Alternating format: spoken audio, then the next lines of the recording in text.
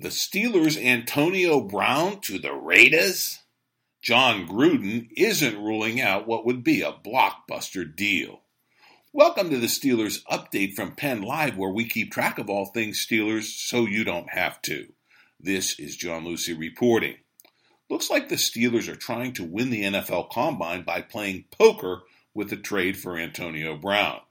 3 NFL teams are reportedly interested in trading with the Steelers for the services of the egocentric receiver. John Gruden's Oakland Raiders looks to be one of them. Chucky dropped his poker face to say he isn't ruling out what would be a blockbuster deal for Brown. But another team is surprisingly out of the Brown sweepstakes, that being the rumored to be interested San Francisco 49ers.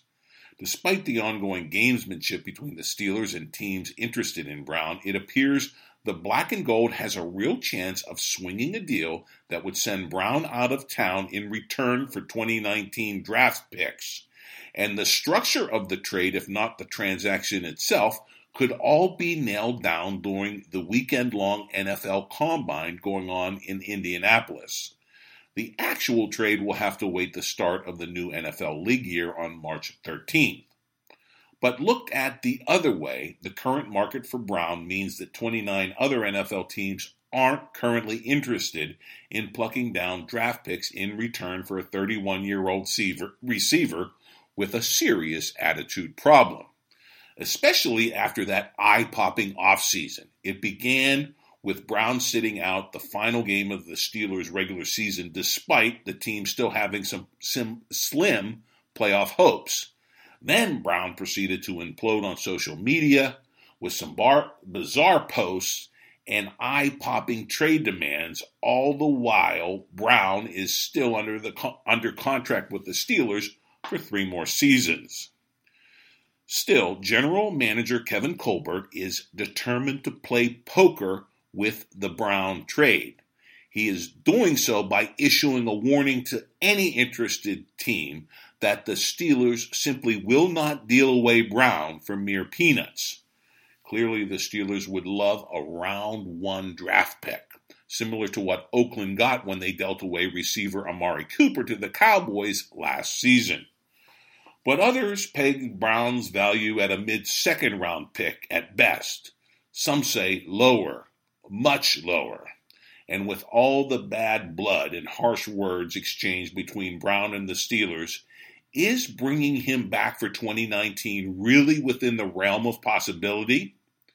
Colbert is trying to convince the rest of the NFL that it is, hence the Steelers' poker game.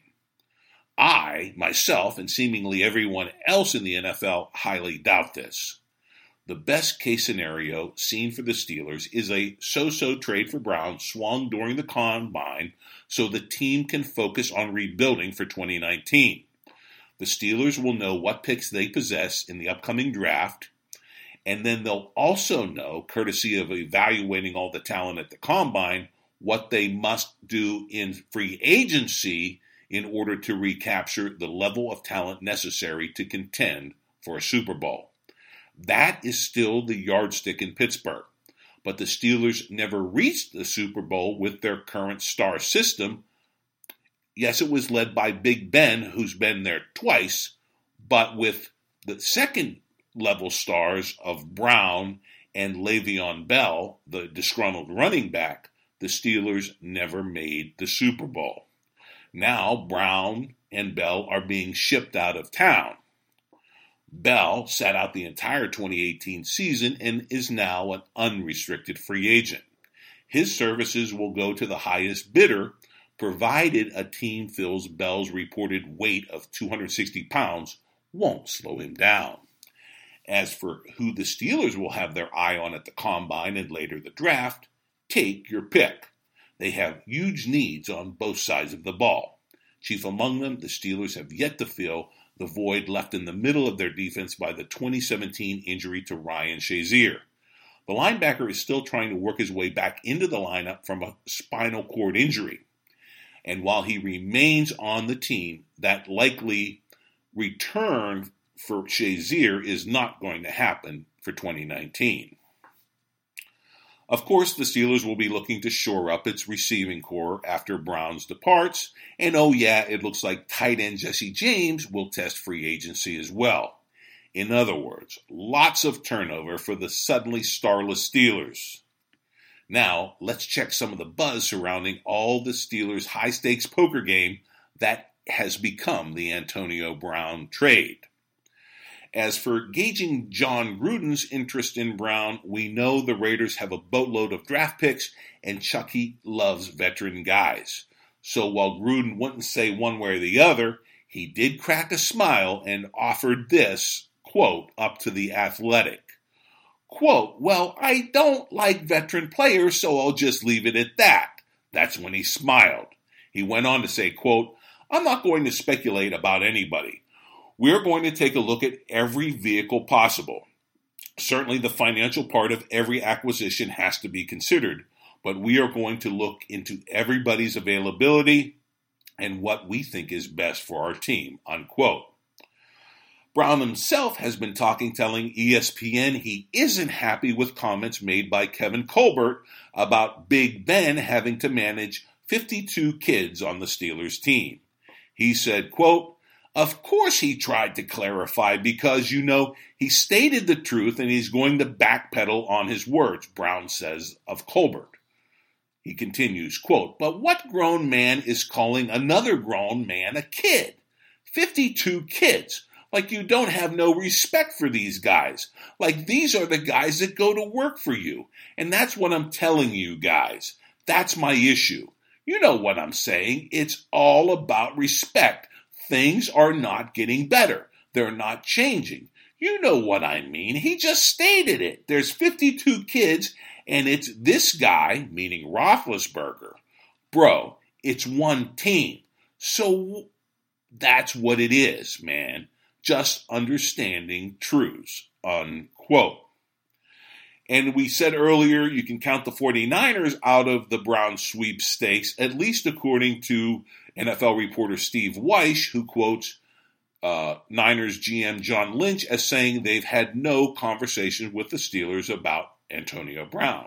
Weish adds that he's been told by some sources who would know that as of now, the Niners will not be in play for Brown.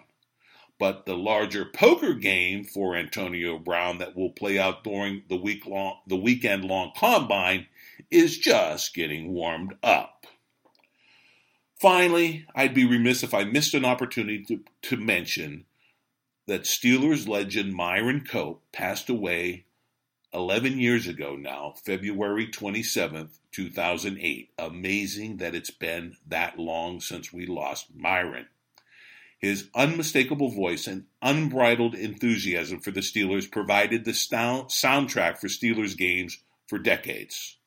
I grew up with Myron and his unconventional color commentary, listening to the official Steelers radio broadcast in Johnstown, Pennsylvania, when I wasn't at the game with my uncle from Monroeville.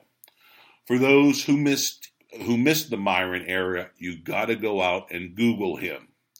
Myron must be experienced to be believed. Oh yeah, and Myron invented a little something called the terrible towel. He did so by pleading with Pittsburgh fans to bring, quote, a yellow dish rag to a 1970s playoff game. The rest, as they say, is history. The terrible towel is an institution now, and Cope has seen that the proceeds go to charity. We will never see his like again, but as long as those golden towels twirl at a stadium in Pittsburgh, Myron Cope will never be forgotten.